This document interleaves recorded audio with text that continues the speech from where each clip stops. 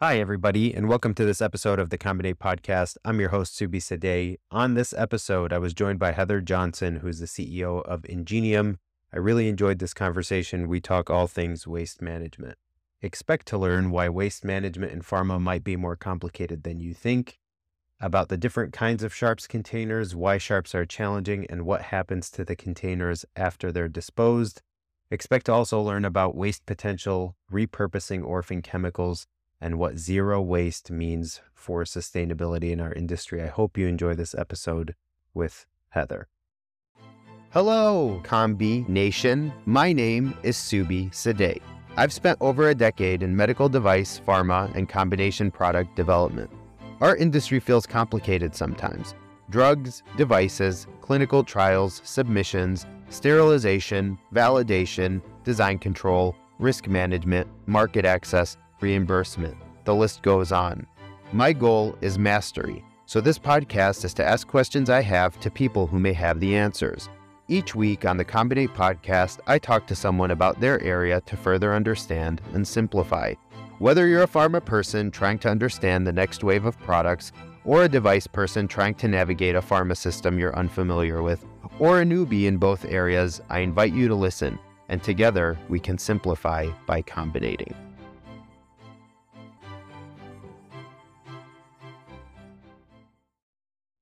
Hi, everybody, and welcome to this very special episode of the Combinate Podcast. We are joined today by Heather Johnson, who is the CEO of Ingenium. Welcome, Heather. Thank you for having me here today, Subi. I'm excited. So, Heather, the topic that I wanted to talk to you about is, at least in the engineering space, a little bit of a nebulous topic: waste management, sustainability, and so on. Before we get down to that, can you bring folks up to speed on your history? How did you end up in waste? Sure. Yeah. I've actually been in waste now officially for 27 years. However, when I got started, I was putting myself through college, answering phones for it was an environmental company that specialized in waste disposal. And while I was getting a degree in accounting, I was really enjoying what I was doing in waste. One opportunity led to another, and here I am still 27 years later. What did it look like kind of stepping stone wise? So you started at the phone. What were those opportunities? Yeah, it's a good story, actually. So while answering phones, I took some initiative to launch a marketing program. At the time, it was specific to biohazard waste disposal within the medical community, doctors and dentists. And from there, I was noticed by somebody at a competitor who wanted to include biohazard waste in their service offering, heard about me, offered me a job. I took that job, progressed into a sales position where I started selling to companies hazardous waste disposal services. And at some point along the way, I had an opportunity with some folks to start our own company.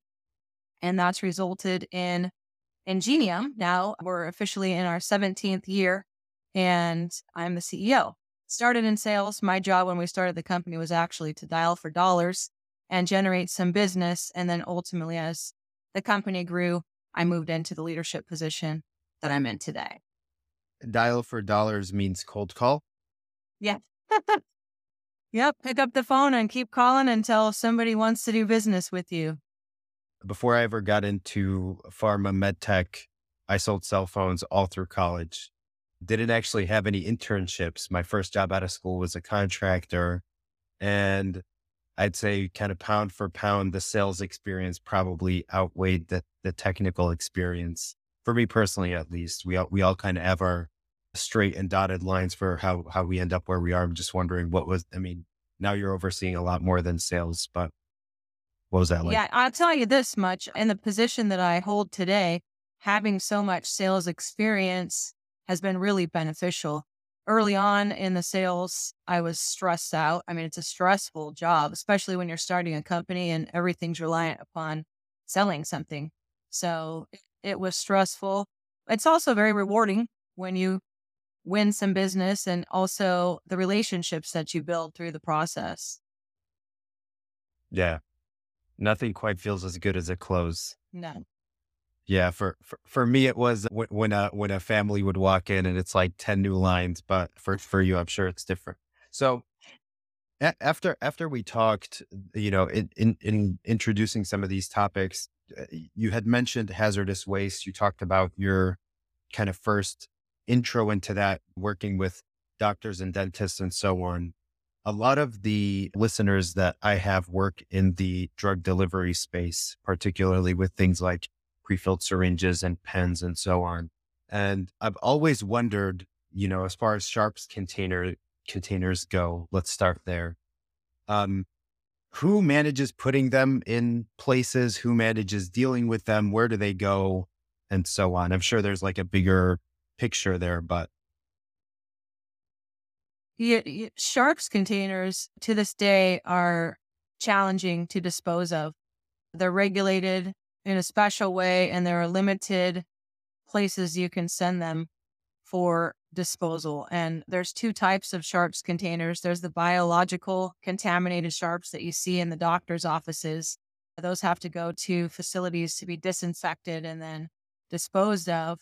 And then there are chemical sharps, often generated in laboratory spaces in research and development. Those are even more challenging to dispose of because they have chemical hazards associated with them, and so you're limited on what you can do with them. We try to focus on sustainability and finding ways to repurpose, reuse, or otherwise better treat things for disposal. And sharps containers are one of them that you just don't have a lot of ability to recycle or be greener with, unfortunately. what does decontaminate mean in this case? In the case of biological sharps, it would go into likely an autoclave where it's a high temperature steam sterilization process that disinfects the biological material. And then typically after that, it just goes into the landfill. And then the chemical sharps are more difficult.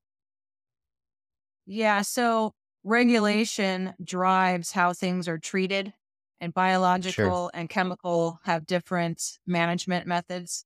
So for disposal on the chemical side, they're typically sent for incineration where they're burned. Is this, are both of these regulated by EPA or is it FDA? How was that managed? Largely by EPA and Okay. local Is there any, authorities with jurisdiction. okay. Is there any FDA involvement? Not to my knowledge. Okay. Okay. So moving on. So your mission is zero waste. What does that mean? Zero waste is it's largely reducing the volume of waste that's being generated. And in addition, for waste that you can't avoid generating, finding better ways to manage outside of putting into a landfill. So looking at technology and maybe not burning or burying, but utilizing the waste as alternative energy or even being able to repurpose it, reuse it. Somebody else, I think as you just mentioned, one person's trash is another person's treasure. This holds true in the waste world. When something is no longer necessary at one business per se, but still has useful life, who else can take advantage of that before ultimately sending it for disposal? So there's a couple things there that I'd like to dive into. So the first part you mentioned is reducing waste, i.e., controlling the input, and the next part you said was avoiding landfills, controlling what you do with the output. Maybe if you could, so landfills is one possible way to dispose of waste, and that just means, for lack of, I mean, I'm saying this as if I'm a newborn baby in this space because I don't know anything about it, but it's presumably a plot of land that's only purpose is to house waste, and so you truck in waste and you just leave it there. That's landfill. Pretty much, yeah. What if Think what of are your the solid waste that you're disposing on your curbside. There are special landfills for hazard contaminated material, and it would just go okay? to a pit and be buried. What else is there? You mentioned incineration. Right. So historically, waste is either burned or buried. And again, regulation drives what you can do. So, for example, not everything can go into a landfill. There's restrictions on different types of materials, and some things, the only option is incineration. Others, if you can landfill, it's been the choice because it's less expensive. So the technology drives the price. Incineration is much more costly than the landfill. But over time, there's been new technologies that have been introduced that include waste to energy, where you can take the material and use it to generate energy. There's something called fuels blending, where you take the material and you blend it up and then it's used as an alternative fuel in a cement kiln, which is pretty cool technology. Those are the two big ones that we look at. You mentioned regulations. Is there an overarching regulation is there one? I'm assuming you work US only or international as well? We are US only. Okay. And yes, there's All the right. Code of Federal Regulation 49 CFR, and the book is probably 3 inches thick. There's a lot, depending on the constituents of the waste, how you have to manage it, package it, transport it, treat it, all of those things. Understood. And like you mentioned, it's regulated by EPA. Okay. So the when we say buried, that just means landfill. When I say bury, that means landfill, yeah. Yeah.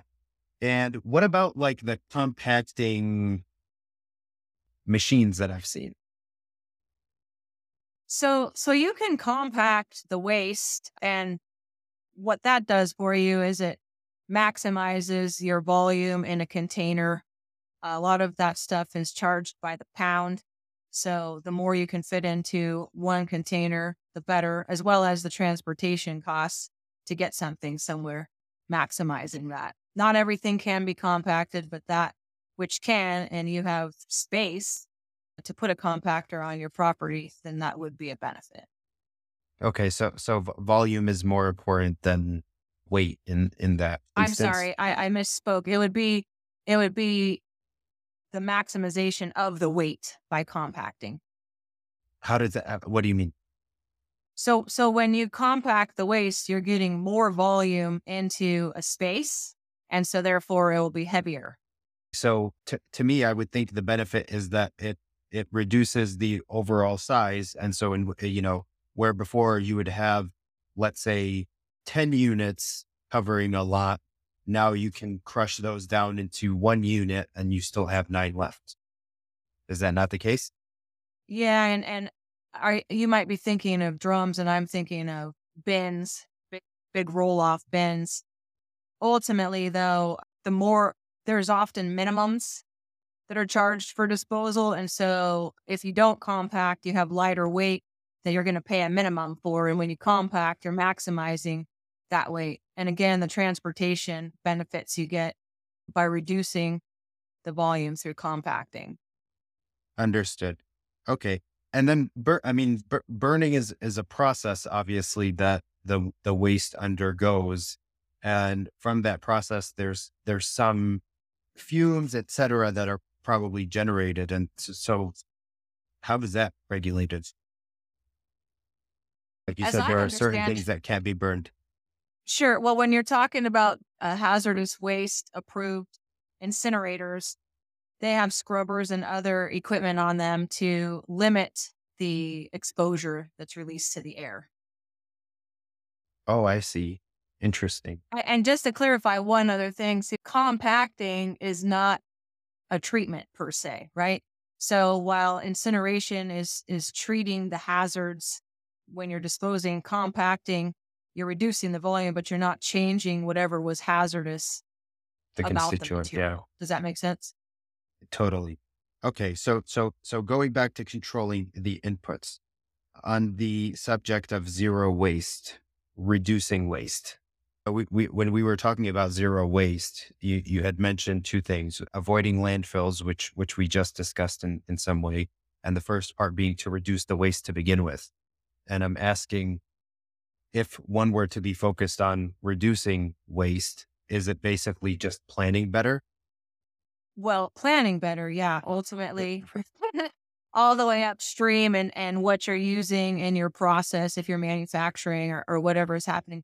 But then if you have something that's valuable and can be reused, just maybe not something in your process, somebody else taking advantage of the material. There's a lot of waste that comes out of pharmaceutical manufacturing, one-time use type products that are no longer viable with the quality controls that are in place in these companies, but the materials in use are still good and somebody can Mm. benefit from them. So it's very costly to dispose of these items. There's a lot of tracking and management when you generate waste. Keeping it out of the waste world entirely, or at least prolonging the use before it goes into the waste world, benefits everybody. It benefits the person that's receiving material at a lesser cost or no cost. And then obviously the generator not having to track and manage hazardous waste and pay disposal costs, as well as the environment benefits greatly when we produce less waste. So I'm personally, I really like buying things secondhand. Couple reasons. One reason is obviously it saves money. Two, with let's say books in particular, I pretty much only buy books on eBay unless it's Kindle. And with books, I always imagine people buy books and they don't read them. And so I imagine this book just collecting dust. It was printed. It wanted to be read, right? And it was never read. And then somebody buys it for a quarter of the cost and then reads it. It's like such a win-win. I told you before we started recording that I saw this term waste potential, which you mentioned is, well, one person's trash is another's treasure. How do you make the linkage between, oh, this company doesn't want this material? How do you source a user for something that is just so specific? We do a lot of work in research and development, biotech, and there's a lot of compounds and reagents that are used and large inventories of these items. And so what we do is we market this program we call Orphan Chemical Program. And this usually is larger pharma no longer needing something and small startup biotech benefiting from it.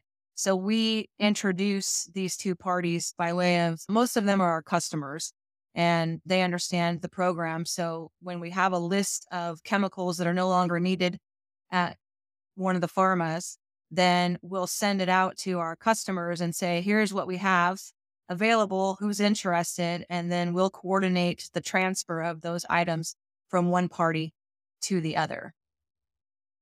Is that done on a certain frequency? How do you manage that kind of inventory?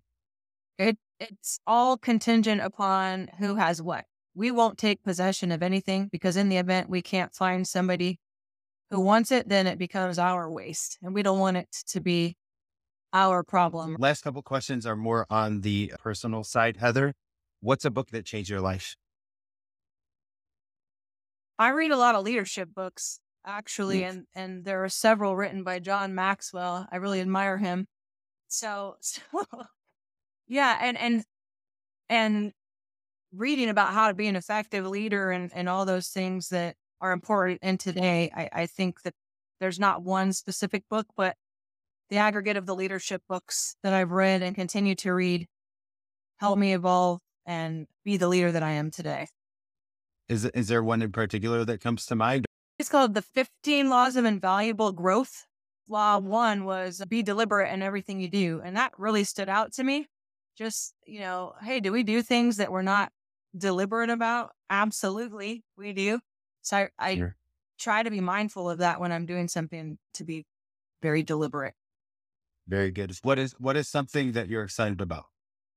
I'm excited. I have a teenager and he's 13, and it's been such a fun summer watching him grow into this teenager. He's having so much fun in his life, and I'm really excited for him. Yeah, that's a important period of life. It's cool. I have a 4-year-old and a 2-year-old, and Oh, almost not a day goes by that they're already 13, 20, so on in my head. Awesome. Well, pleasure having you, Heather. I'm sure you'll be on again. thank you for having me.